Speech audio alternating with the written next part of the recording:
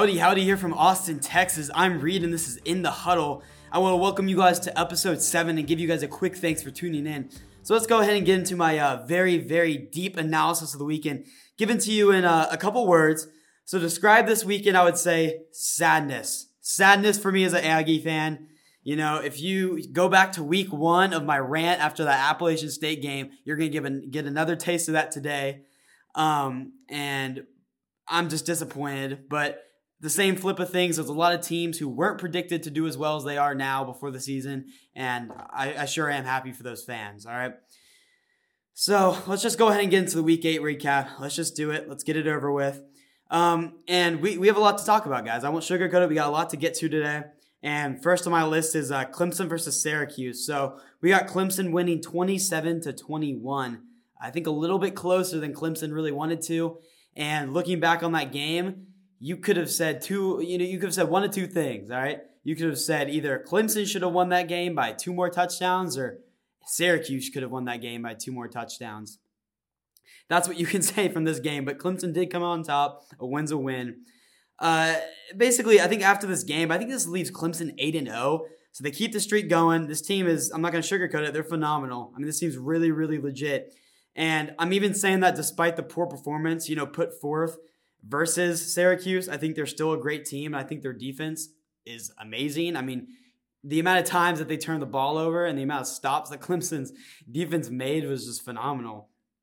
So if you guys watch the second half of this game and you're a Clemson fan, I pretty much pray that your day got better because that was hard for me to watch. And I could honestly, as a fan, not as an analysis guy, care less about that game. I'm not the biggest Clemson fan. But undebatably, this is hard to watch. I think that just the amount of turnovers that Clemson had was just unbelievable and honestly unacceptable. Listen, they just can't get anything going with DJ offensively in the game. So, what do they do when they can't get anything going with DJ? They turn around, they bench him, and they put Cade Klubnik in, who's actually a quarterback from here in Austin. I think he went to Westlake. It's kind of beside the point, but, fun fact. Look, Cade goes in there. He doesn't look necessarily amazing. He hasn't put up those numbers that you're praying for when DJ goes out. But, he gave the offense a spark it needed. And, they scored on a rushing touchdown. I think 2 rushing touchdowns actually with him in there. So I want to talk a little bit about Cade and why he's so impressive. And this is kind of one of the big reasons I want to cover this game is specifically because of Cade Klubnik. And I have a lot to talk about with him. Okay. Watching that game, I mean, I kind of saw the future of Clemson flash, before my eyes. Clemson's future looks bright with Cade in there because he just looks so athletic. Like I saw something special in him, and that, guys, I'm talking like Johnny football special. Maybe not to that extent talent wise, but like his play style at least resembled Johnny in like a huge measure. So just the pure athleticism of him, I found really impressive. And I really think he can get something special going over there for the quarterback position in Clemson because they need that playmaking ability. And if he can keep that ball safe and he can not turn it over and he can make some big plays for him, I think the quarterback position should be more up in the air than it is right now. I think what I saw with him during that game is I saw him leaving the pocket almost every play. He's breaking tackles. A few of those plays, I was getting flashbacks to that, and you should know this clip, all right? The A&M versus Alabama game back in, I think 2013 maybe. It's something around there. Johnny Manziel breaks those 5 tackles and throws an end zone pass. I mean, that's what I was getting from him every play, and it was awesome to watch. I just think, again, like I was saying, that natural playability, I think can give this team something that they're lacking right now with DJ. And I don't want to be that guy and hate on DJ, but I feel like maybe he's holding his team back a little bit. I mean, he's pretty inconsistent in the quarterback position. I think that's something that Clemson just can't afford if they want to make, a big run in playoffs this year. And let's go ahead and shift things over to Syracuse for a moment because I want to talk about some flaws and some good things that Syracuse did during this game, even though, they did come up short. So number one, I've kind of narrowed this down to 2 major flaws of why Syracuse lost this game, okay? Number one is they could not stop the run. The Clemson running back, Shipley, I think ran for 172 yards with 2 touchdowns. Now, those 172 yards, I'm sure, were probably all in the second half. Seems like Syracuse's defense just started kind of letting up when Clemson got that spark. But another thing that I'm looking back on, I was watching during this game, I was harping on the fact that they're not taking advantage of those Clemson turnovers. All right?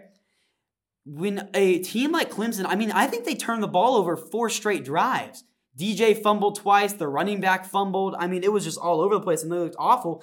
And they didn't get a single point from any of those turnovers. That's ridiculous. So, let's talk about penalties, okay? And I kind of grouped this into the same one, the penalties and the not taking advantage of the turnovers. You can't have a bunch of penalties late in the game, okay?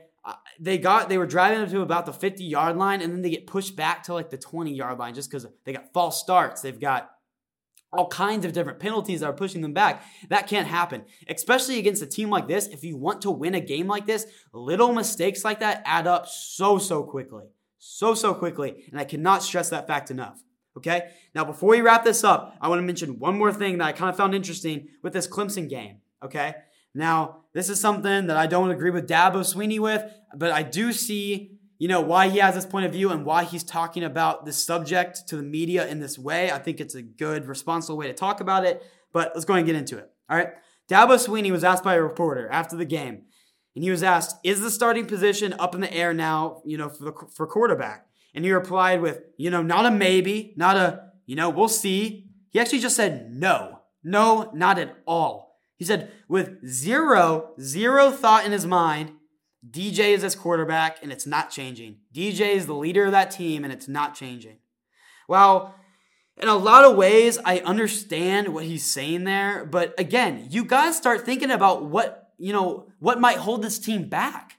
I'm not trying to just attack DJ here, but I really feel like if this team put Cade in there and had his playmaking ability and he kept the ball safe, this team could make a lot farther. If they want to make a run in playoffs, they got to start thinking about the little things like this. Those little things that are prohibiting you from going above and beyond, okay? They're good right now. Do I think they can be great right now? Yes. Yes, I do. Do I think they can be great with DJ in the quarterback position? I don't know.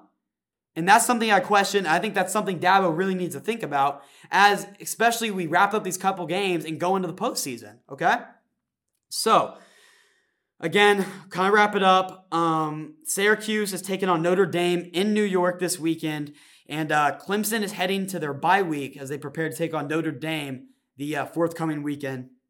So, look forward to both of those games. Let's go on and move into the next game here I got for y'all. LSU versus Ole Miss. LSU wins 45-20. Ladies and gentlemen, we had to talk about this one because, man, this was out of left field. And it was especially out of left field when I checked my phone and the game is something like 17-0. And I'm thinking, oh, this is done. Ole Miss is coming away with this. Check my phone at the end of the game. I get a whole different story. I get a whole different tale is told by that score, and I'm here to break it down for y'all, or at least give y'all a little bit of insight on what I kind of gathered looking back on the replay and looking back at the ESPN stats of this game. So, I saw LSU staying close in this game, but a blowout of this margin in LSU's favor, I did not see coming, okay? I did not see coming at all, and then again, though, I shouldn't even be surprised at this point anymore. This stuff like this has been happening, week after week. And guess what I'm going to say right now, guys? Guess what I'm going to say? I'm loving it. I'm loving it. I'm loving it so much. And I'm loving college football right now, despite how bad the Aggies suck. All right? So if you put this game on your TV, you would have seen that Ole Miss was actually leading the game at 17-0 at one point, like I just said. And they turned it on. The Tigers turned the light switch on and they started pumping. So the main thing that I saw with LSU is they just started running the ball all over Ole Miss. Ole Miss could not stop it. I think LSU recorded like 252 total rushing yards, which is a hefty amount, a very hefty amount. And also a huge part, why Ole Miss had such failure in this game is Jackson Dart, okay? Jackson Dart's the QB for Ole Miss, if you do not know. And he was just not, he was just not on yesterday. And to be completely frank, he tries to run the ball too much. All right. He needs to learn to stay in the pocket even with that pressure coming, which he did receive a lot of. He received a lot of pressure. And I will say that it's hard to stay in there. But sometimes with as explosive receivers as Ole Miss has, Jackson Dart needs to take advantage of that and stop rolling out of the pocket, trying to run. He just needs to make a little bit of a smarter decision, play to play. So, to shed some more, love on LSU, the quarterback position is starting to get figured out over there. Jaden Daniels looks really, really good. And I think they can actually end up with a really good bowl game and honestly like a really good future in general if he continues to play this well. He just looked good. Good decision making. He was making good passes. He seemed like he was maneuvering the pocket really well. He just looked impressive. He looks like an impressive quarterback. And I just think, again, he continues to play like this, they have a bright future ahead of them for this season. Now, this game was a huge win for LSU, especially in the coaching staff since. Brian Kelly has been argued to be a pretty bad fit for LSU. And this game, proves otherwise, right? I've never been a Brian Kelly hater, but I will be completely honest with you guys. I did kind of doubt at the beginning of the season, but looking back now, shouldn't have. He looks good. If he continues on this path, he'll be looking good. So, where are these two teams heading this weekend? LSU is going to be heading into their bye week, and I think they're going to take on Bama the following weekend after their bye week, which that game actually seems like it's going to be pretty interesting now, right? And Ole Miss will be taking on Texas A&M at home this weekend. Ole Miss will be taking on Texas A&M at Kyle Field this weekend. And guess what, guys? Your host, Reed Zimmerman, will be there. And you'll definitely be hearing a lot about the game. Regardless of the turnout, regardless of the outcome of the game, you'll be hearing a lot of it from over here. So, next game, guys, I'm actually going to grab a drink of water before I even talk about this. Because, oh my gosh, we had to get to it. And you all know what's coming. Oh, all right. Texas A&M versus South Carolina. South Carolina wins 30-24. So this makes Texas A&M fall to 3-4. And now, if you would have asked me the question, what record would Texas A&M have at this point in the season, and then you respond and you go, they're 3-4. I would have never believed you, and I would have told you were a stupid idiot. But look who's a stupid idiot now. This guy. All right. Now, I want to make sure I tell you all this because, most people, they make predictions before the season, right? Including mine. And the worst case scenario for A&M by most people was 9-3. Maybe 8-4 if things go south, right? Guys, A&M has to win out now if they want to even go 8-4, which honestly most likely won't happen, okay?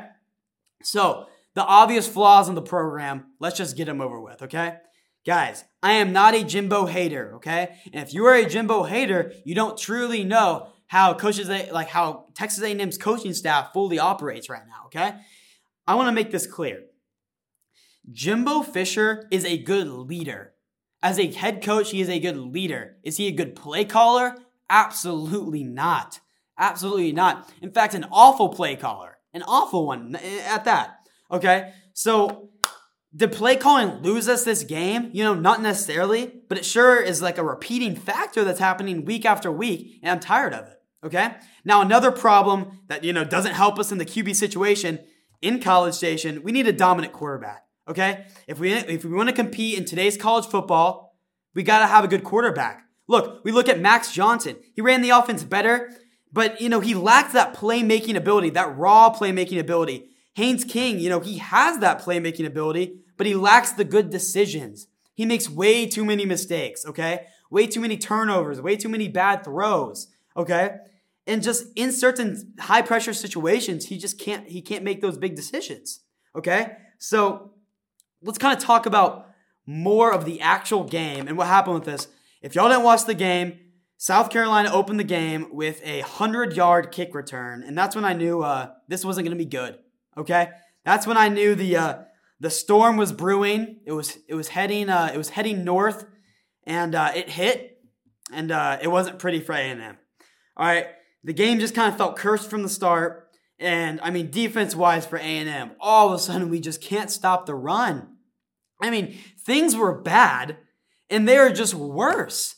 Week to week, they just get worse. And maybe it's just worse in my mind because I keep on seeing it time after time again. So it just gets more aggravating and frustrating to me. But I am honest to God tired of what's happening week to week. And it's unacceptable of a program of our stature. Okay? Now, if I were to read y'all the offensive stat, actually, I will read y'all the offensive stats of the game. I got them right here. And I'm going to read these out to y'all, and I want y'all to tell me who won this game. Just out of the stats. I want you to put the score, I want you to throw it out of your mind in the trash can, and tell me who won this game out of these stats I'm about to read out to you, okay? So these are the game offensive stats. 23 first downs for Texas A&M, 13 for South Carolina. 398 total yards for A&M, 286 for South Carolina. 269 passing yards for A&M, 168 for South Carolina. 129 rushing yards for A&M, 118 for South Carolina. Guys, we have them beat in every stat. In fact, you look at the first downs, we nearly doubled the amount of first downs they got. Now, how did we lose this game? Turnovers, okay? Like I've been saying, the turnovers in college football make some of the biggest impact out of anything in this game. Now, I can't even count how many times A&M drives the ball down, South Carolina's throat, and then we turn the ball over or just stop driving. It's like we magically just stop knowing how to call plays. We stop knowing how to pass the ball. We stop knowing how to run the ball. I'm tired of it, okay? Now, when you have a 17-0 score and South Carolina only recorded 19 yards in those points, you can see how this game ran out just right from under, A&M, okay? Now, I actually want to repeat that stat so everyone catches that. They had a 17-0 score, South Carolina winning, and they only had recorded 19 offensive yards. Guys. We pretty much lost this game because of an opening drive kickoff, an interception return, like little things like that, mistakes, okay? We played awful and we still should have won this game. Now, of course, it doesn't help with the injuries we had, okay? We had multiple lineman injuries, including our offensive line, which, includes our starting center, which, greatly hurt. We had some bad snaps. The offense looked out of rhythm, even more out of rhythm than we've looked. And we just also had a lot of penalties, which didn't help as well. There's little things like that, again, just mess up your momentum, the little momentum that A&M can even get, okay? So a lot of factors contributed to this loss, and, it's obviously unfortunate. But I have to be hopeful. I'm not very hopeful for the rest of this season, but for future seasons, I definitely am. If A&M can get an offensive coordinator and we can start, I want to keep Jimbo, but if we can keep Jimbo, get an offensive coordinator, start calling good plays, just get this offense reworked, we get a good QB in that quarterback position, I feel like our team can really head in the right direction. I don't feel like this is, the end for us, okay? I feel like we're going to get better from here, and I'm excited for it. So A&M is going to take on Ole Miss and Kyle Field this weekend, and South Carolina is going to be taking on Missouri this weekend. So now for our last breakdown of the evening, it's something we have to do, and I'm doing it just for my good friend, Jeremy McMahon. We have to. Drum roll, please. Can I get a drum roll if you're listening to at home? Texas versus Oklahoma State. Oklahoma State wins 41-34. Now, this is going to be a pretty short and quick one, but there are a few points I want to touch on here, okay? Short answer to why they lost this game, and it's not what Texas, fans want to hear, but Quinn Ewers and penalties were the two major contributors to losing this game. All right, guys, it doesn't look like Quinn, was everything everyone hoped they would get out of him. Now, some of those throws were the receiver's fault, yes. Some of them were possibly the wind's fault, yes. But guess what? You're a Division I quarterback who's playing at a program with the highest football budget in the country, so figure it out. Okay? Now for Sarkisian, he needs to figure out how to solve the problem, okay? This situation is best looked at like a puzzle to me, okay? Sarkisian, buddy, you have all the pieces. You have all the best pieces of an offense. Figure out how to use them, and you will never stop losing. Okay? You will never stop winning. Sorry. Never stop winning, and you should not be losing. Now, Oklahoma State, They don't look amazing, but the team looks good. I think they have a great chance of winning the Big 12 this year, to be completely honest. TCU and Oklahoma State is who I see in the Big 12 championship as of right now. Oklahoma State's going to be taking on Kansas State this weekend, which is another huge game for them. And Texas will be heading into their bye week. So some other scores I did not break down from week 8 of college football. We've got Alabama versus Mississippi State. We got Alabama winning that 30-6. We've got TCU beats Kansas State. TCU wins 38-28 after being down by 17 at one point. UCLA versus Oregon. Oregon wins 45-30. Cincinnati versus SMU. Cincinnati wins more narrowly than expected, like 29-27. Now for some games you need to turn on this weekend, guys. You need to get your favorite food, sit down on the couch, watch these games, all right? We've got Ole Miss versus Texas A&M. Ohio State versus Penn State. TCU versus West Virginia. Notre Dame versus Syracuse. Oklahoma State versus Kansas State. Kentucky versus Tennessee. Oregon versus Cal. Florida versus Georgia. And that'll be it for me today, guys. Thank you all for tuning in. I'm Reed. This is In the Huddle, and I'll see you all right here next week.